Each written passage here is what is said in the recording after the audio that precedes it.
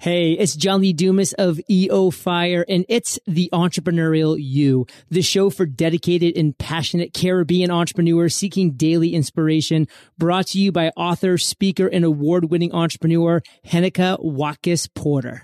You must be prepared to ignite. The business is a cause, and the cause supports the business. It's a circle. And so what I mean by that is when I started the company, I knew that I wanted to directly engage with farmers. I wanted to meet them. I wanted to be in their homes. I wanted to get to know them. And I've done that for 15 years. This next time I travel, whenever that'll be, after a vaccine, then it'll be my 45th origin trip since I started to meet with farmers. And that's a lot of travel. And so then when I became engaged with them and understood what was happening in their communities, it was a very natural step for us to say, not can we fix this? This is a very important notion. Not can we come in as the great white savior and solve all your problems, but the question is, can we be your partner? Can we be your friend? And is there a way for us to together contribute to some of these issues in your village? And so that's the way it started. And the school lunch program started about 12 years ago in the Philippines and then to Tanzania. We're still doing it. And as you mentioned in the intro, over 1 million meals. And it's all supported by the PTAs of these little jungle schools.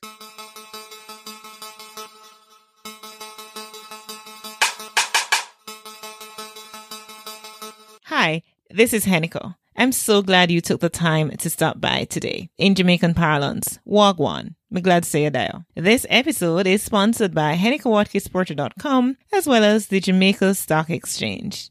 Now on HennekeWatkisporter.com, you can visit us for blogs, resources, books, online podcast courses, podcasts, and more. If you are new to the Entrepreneurial You podcast, be sure to check out past episodes with guests such as John Lee Dumas, Patrice Washington, Seth Godin, Richard Branson, Amy Porterfield, and a host of other game changers. We needed to raise capital, but our experience with local financial institutions was that they were cautious and slow to act, and interest rates were far too high. We had real concerns about financing our business through outside equity investors and the possibility of interference. Could we get a fair valuation for our business? We had our own ideas about the business and its value. Should I go the traditional route of bank financing, or should I try the Jamaica Stock Exchange? So we made a call and experienced transformation of our business through conversations. I'm John Mahfood, CEO of Jamaican Teas, and we're listed on the Jamaica Stock Exchange. Give us a call today at 876-967-3271 to begin your transformation through conversation. We want to see your company listed on the Jamaica Stock Exchange. And now, here's today's episode. Men love to wonder, and that is a seed of science. Ralph Waldo Emerson. Greetings, my peak performer. It is episode 171 of the Entrepreneurial You podcast. I'm Henneke Watkis Porter. Today's episode is with Sean Askinosie, and Sean left a successful career as a criminal defense lawyer in 2006 to start a bean-to-bar chocolate factory, and he never looked back. His company, Askinosie Chocolate, was recently named by Forbes one of the 25 best small companies in America. So far, the company has provided over 1 million school lunches to malnourished children in Tanzania and the Philippines without any donations. That's very impressive. Founded at the forefront of the American craft chocolate revolution and regarded by many as a vanguard in the industry, Sean was named by the Oprah magazine, one of 15 guys who are saving the world. And his book, which will allow him to talk about in a little bit, is an Amazon bestseller. Welcome, Sean, as we talk about the sweet treat of running a chocolate business. Thank you, Henneke. Glad to be with you. Absolutely. So, before I go into all of, what we're going to be talking about, do you have any connections to Jamaica? No, I wish I did. What do you know about Jamaica, if anything? Of course, I know that there is a burgeoning chocolate business in Jamaica. I know that cocoa is grown in Jamaica. And, of course, so I've studied it from that standpoint, for 10 or 15 years. And I know that really nice Trinitario cocoa beans are grown in Jamaica. Awesome. Well, that's good. That's good knowledge. All right. So let's talk about running a chocolate business. Tell us a little into your background. I mean, I did mention that you left your good job, your good career as a defense lawyer, but just a little in your background and how you went into business. Yes. So my experience was I specialized in criminal law, and I subspecialized in very serious felony cases, murder, robbery, drug cases, cases that carried the death penalty. And I spent a lot of time in the courtroom over 20 years. And I just reached a point wherein I'm sure many of your listeners can relate, but I just couldn't do it anymore. I loved it. I was called to it. I was good at it. I never lost a jury trial in 20 years. And, but then, I could tell it was over, and it was time for me, at least according to what I was feeling in my mind and body, that it was time to go. And then I spent about 5 years still practicing law, but searching for the next calling and the next sort of vocation in my life. And I really struggled with that. Like I said, it took 5 years, but I eventually settled on chocolate and started traveling around the world to meet cocoa farmers. And I quit my law job, and here we are. Interesting. And so what was the start like for you during the early days? You mean other than my wife threatening to leave me? Yeah, other than that? Other than that. No. Hey, just last weekend we celebrated 33 years of marriage, so she didn't leave me, thank the Lord. It was tough because as a lawyer, the only thing I really knew how to do is maybe fix a jam in the copier and change the toner in the printer or something. But this is a very technical process. I had 0 science classes in college. And also, I should mention, I had 0 accounting and business classes. And so I really had no business. But this is the way it goes, right? When we feel as though we're called to something and we can do it, it gives us the courage and maybe the spirit to take a step forward. And so that's what I did. And I had saved up some money from my law career, and I put it all in, everything. And it's been good. We're a very small business, though, a family business with only 17 full-time employees. So we're tiny. Mm-hmm. And so what's your why? Why do you keep at this? Well, I think the reason that I keep at it is because this business has afforded me what I describe in the book as reverse scale.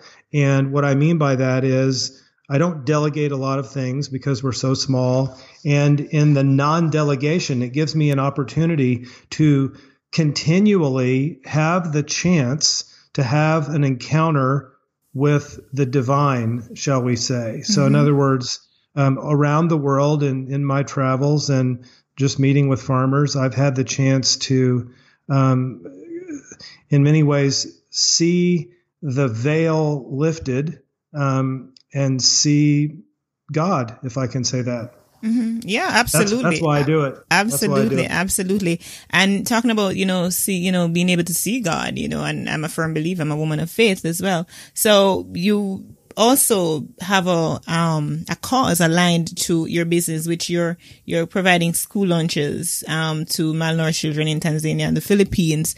Tell us about that, and why is it important for you to give back out of your business? Why do you feel the need to do that? Well, thanks for asking about that. And interestingly for us, the business is a cause, and the cause supports the business. It's a circle. And so what I mean by that is when I started the company, I knew that I wanted to directly engage with farmers. I wanted to meet them. I wanted to be in their homes. I wanted to get to know them. And I've done that for 15 years.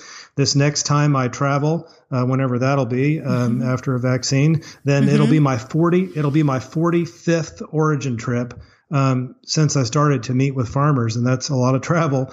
And so then when I became engaged with them and understood what was happening in their communities, it was a very natural step for us to say, not can we fix this? This is a very important notion. Not can we come in as the great white savior and solve all your problems? But the question is, can we be your partner? Can we be your friend? And is there a way for us to together contribute to some of these issues in your village? And so that's the way it started. And the school lunch program started about 12 years ago in the Philippines and then to Tanzania. We're still doing it.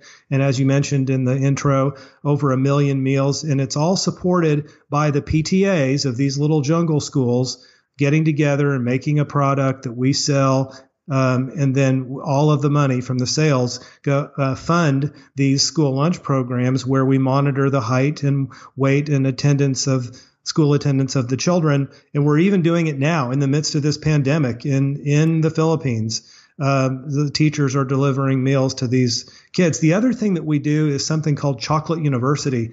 And I'm in a sort of an area that's being rehabilitated in my community. There's a lot of poverty in my neighborhood. And so from the beginning, I wanted to engage the children both in elementary and middle school and high school to inspire them that small business can be a force for good in the world and that there's a world beyond Springfield, Missouri, which is my hometown. And so it all kind of culminates in this high school program where it's a business immersion program. The local high school students that we select, they spend time in a nearby university learning about our business for about a week. They learn about Tanzania language and culture. They go home and pack, meet me at the airport, and we go to Tanzania for them to meet cocoa farmers. And it's a transformative experience for them. And this is a very, very important part of our business. So like I said, yes, it's a cause, but it's so wrapped up in who we are as a company that it's not charity, it's not philanthropy, it's just part of our business. Absolutely. And I'm sure with running a business of your nature, there are lots of ups and downs that you've encountered, since you've begun. Now, if you will, before you go into some of the high points on this journey for you, just share some of the challenges that you've had and how you overcame those. Well, okay, let's talk about right now. So in the midst of this pandemic, my little chocolate factory is still making chocolate. But what I needed to do with the 9 or 10 people who are in the production side, roasting the cocoa beans and making the chocolate, I separated them into 2 groups. One is Monday through Thursday. The other is Friday through Sunday. They don't overlap in shifts. And what that means is that we're making approximately 30% less chocolate. Well, that means less sales. And so that has been a big challenge for us to operate, within that band so that we can have the cash flow to support keeping those employees paid and hired. And, so this is what we do. We operate, and this challenge is really an opportunity for us. So I've turned this into an opportunity, and you're like, well, how could that be if you're making less chocolate? Well, what we're trying to do is become more efficient in the way that we sell it. That is, we're trying to sell chocolate that would give us a better profit margin and not lose too much money, all the while making less chocolate. That's a challenge, for us right now in the midst of this pandemic. And I don't see that I've just described to you changing anytime in the near future. It'll be this way for a while. Well, all right. So let's talk about some of your wins. Well, the first win that I would say is what we've already talked about. Right. Outside of that. If I have a chance, yes. If I have a chance to go, let's say, be in a village in Tanzania, and the farmers there that I know have known for years tell me that when I get old, someday, like really old, like go to a nursing home, that they don't want me to go to a nursing home. They want me to come live with them. They want me to live in the village so they can take care of me. That's a high. That's a success. When I have a young person, a student who had lived in the nearby homeless shelter, talk about the way that we treated she and her brother when they came for chocolate samples in our factory, that we treated them as a human being and not, as somebody pulling up in a Mercedes to buy a bunch of chocolate. That's a success story to me. And so really the successful stories that I tell are not about money. They're not about profit. They're about the opportunity for me as a human being to change my own heart, for me to learn and to be a student and to experience transformation day by day. We know that transformation, just like salvation, it's not a one-time static experience, right? It's something we work out. It's part of our unfolding as Christians and as human beings. And so those are the highs for me. Mm-hmm. You talk about as Christians. What has been your experience being a business owner vis-a-vis your faith? So that's a great question. And for me, it's an integral part of my faith. I'm a family brother at a nearby Trappist monastery, which is Catholic. I'm not Catholic, but and I've done that and been related to that monastery for 20 years. And so what that means is that I live by something called a rule of life. And I write about that in the final chapter of my book. And what this means is, for example, this morning, when I woke up, I have a practice of the morning, which includes meditation and prayer. And I've done this for a very long time. And so I begin my day with, for example, intercessory prayer, praying for people in my life who maybe are sick or suffering. And that is a way for me to begin my day. So it's infused throughout the day. So, for example, when I make a business decision, or whether it's about cocoa beans or about cash flow, I don't have to stop and think, well, what would Jesus do? Or I don't need to stop and think about that, because I have a practice of infusing it in such a way that it's just part of me. Now, I'm 59 years old. This has been a way of life for me. So what I would say in short, and even though I've taken a long time to answer your question, what I would say is that I don't talk about it as much as I try to let my actions speak more loudly about who I am as a person, and let that light be a reflection of Christ in me. Absolutely. And that makes sense. Now, you did mention a little bit about your book, so let's get to that question. It's entitled, Meaningful Work, The Quest to Do Great Business, Find Your Calling and Feed Your Soul, which you co-wrote with your daughter. What inspired the book, and what was the journey like writing it with your daughter? The journey with my daughter was outstanding. I mean, it was, she works with me in the business and is a co-owner with me in the business. And we're both very headstrong people. She's a really gifted writer. And so she edited pretty much the entire thing. We had experiences where we would argue about things, but it was great. And it was really one of the highlights of my life. As I look back, it was a 3-year project that required a lot of our time while we were running our business. I got to know a lot more about her, and likewise, her knowing more about me and my story. But I think the real challenge of the book, and what took so long, is because it's not very hard to write a book, and you know this, that is it's not hard to write a book that, let's call it the hero story. Like, look how great I am. Look at all these things that I've done. That's easy. That's a glorified resume. What's more challenging is to write a book in which you weave parts of your own story in such a way that other people see themselves, and that other people can connect and relate and say, oh, I've experienced that kind of sorrow and sadness in my life. I understand, what they're talking about, and I see how that can apply in my life. That takes time. And really, I would say also, too, that would be the inspiration of the book. For many years, I didn't really think I had a book in me. I was busy and I wasn't sure that really people would be very interested. But then as time has passed with this business that we're running, I felt like some of the things that we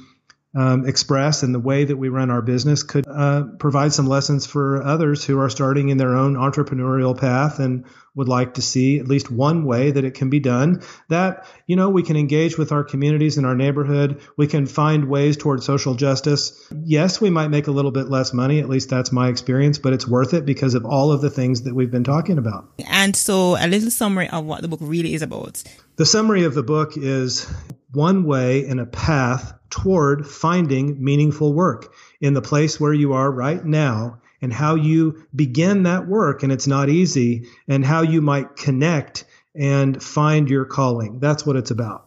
Perhaps you want to share some insight into how you may do that, how you may find your calling. If I could ask entrepreneurs or people who are searching and struggling for the path forward because they just don't see it, is I would ask them, where does it hurt? Where are you suffering? Where is your pain? Where is your broken heart? And that may sound very paradoxical. My answer to that is, Gandhi said, if you want to find yourself, lose yourself in the service of others. Christ said something very similar to that. And so the point is that what we need to do in order to receive the message is this counterintuitive notion of serving someone else who needs us. So in answer to you, I would say one way to do this is to put down the books, stop Googling the answer to this question, and instead roll up your sleeves, look around you, see who needs you, and begin serving them without the expectation of anything in return. And this is the mystery. All right. So as we talk about the sweet treat of running a chocolate business, and yours has been very sweet, of course, and you're actually also treating others outside of your business and your jurisdiction. What one piece of advice would you give to somebody, particularly who wants to consider starting a chocolate business? What one piece of advice would you give? I think the one piece of advice, and this is going to sound really boring, and that is try to understand where your weaknesses are. Maybe for example, for me, it was in accounting and manufacturing. And so I tried to find people who would be willing to help me and willing to talk to me. And in some cases, I would pay them. And so I think recognizing your weaknesses and recognizing where you need help, and then not being so overly confident that you can't find humility within yourself to ask for help. That's what I say. And so looking back, what lesson have you learned that, you can take from your journey and share it with others who are listening? I recently listened to one of my teachers in the monastic faith say, even in times of trouble, I will not break the faith of my awakened heart. So right now, our country and our world is in the midst of serious struggle and serious difficulties. And I think that as individuals, we have to remind ourselves that even in the struggle, even in the pain, even in the suffering, that we won't break the faith of our awakened hearts. We won't give up. That's the thing that I would say that I have learned, and it's carried me through all these years. All entrepreneurs can attest to that. Never, ever, ever give up. It's so important to stick to your journey. So important to, continue even when the going gets tough, and we're, as you say, we're living in some really tough times right now. If there's anything you'd like to share about the business that I haven't yet asked you and your journey, please go ahead and share with our. Well, I think we've covered so many things, and I just would encourage people to not lose faith and not lose heart, and especially during the time when you think, I'm called to something else, I just don't know what it is. And sometimes that itself can be such a struggle. And poet, philosopher John O'Donohue describes this as a threshold. And I think just, the willingness to surrender in a threshold, not giving up, not giving up as we traditionally think of it, but surrender to the experience that's happening right now, recognizing that there will be light, we will see it, and the threshold sometimes has very important lessons to teach us, like right now. We are in a threshold collectively, and so we have a lot to learn. Surrender to the process. I like it. I'm going to ask you to perhaps share your information, your contact information, so that our community can be in touch with you. Sure. Well, of course, our website is askinosie.com, ASKINOSIE,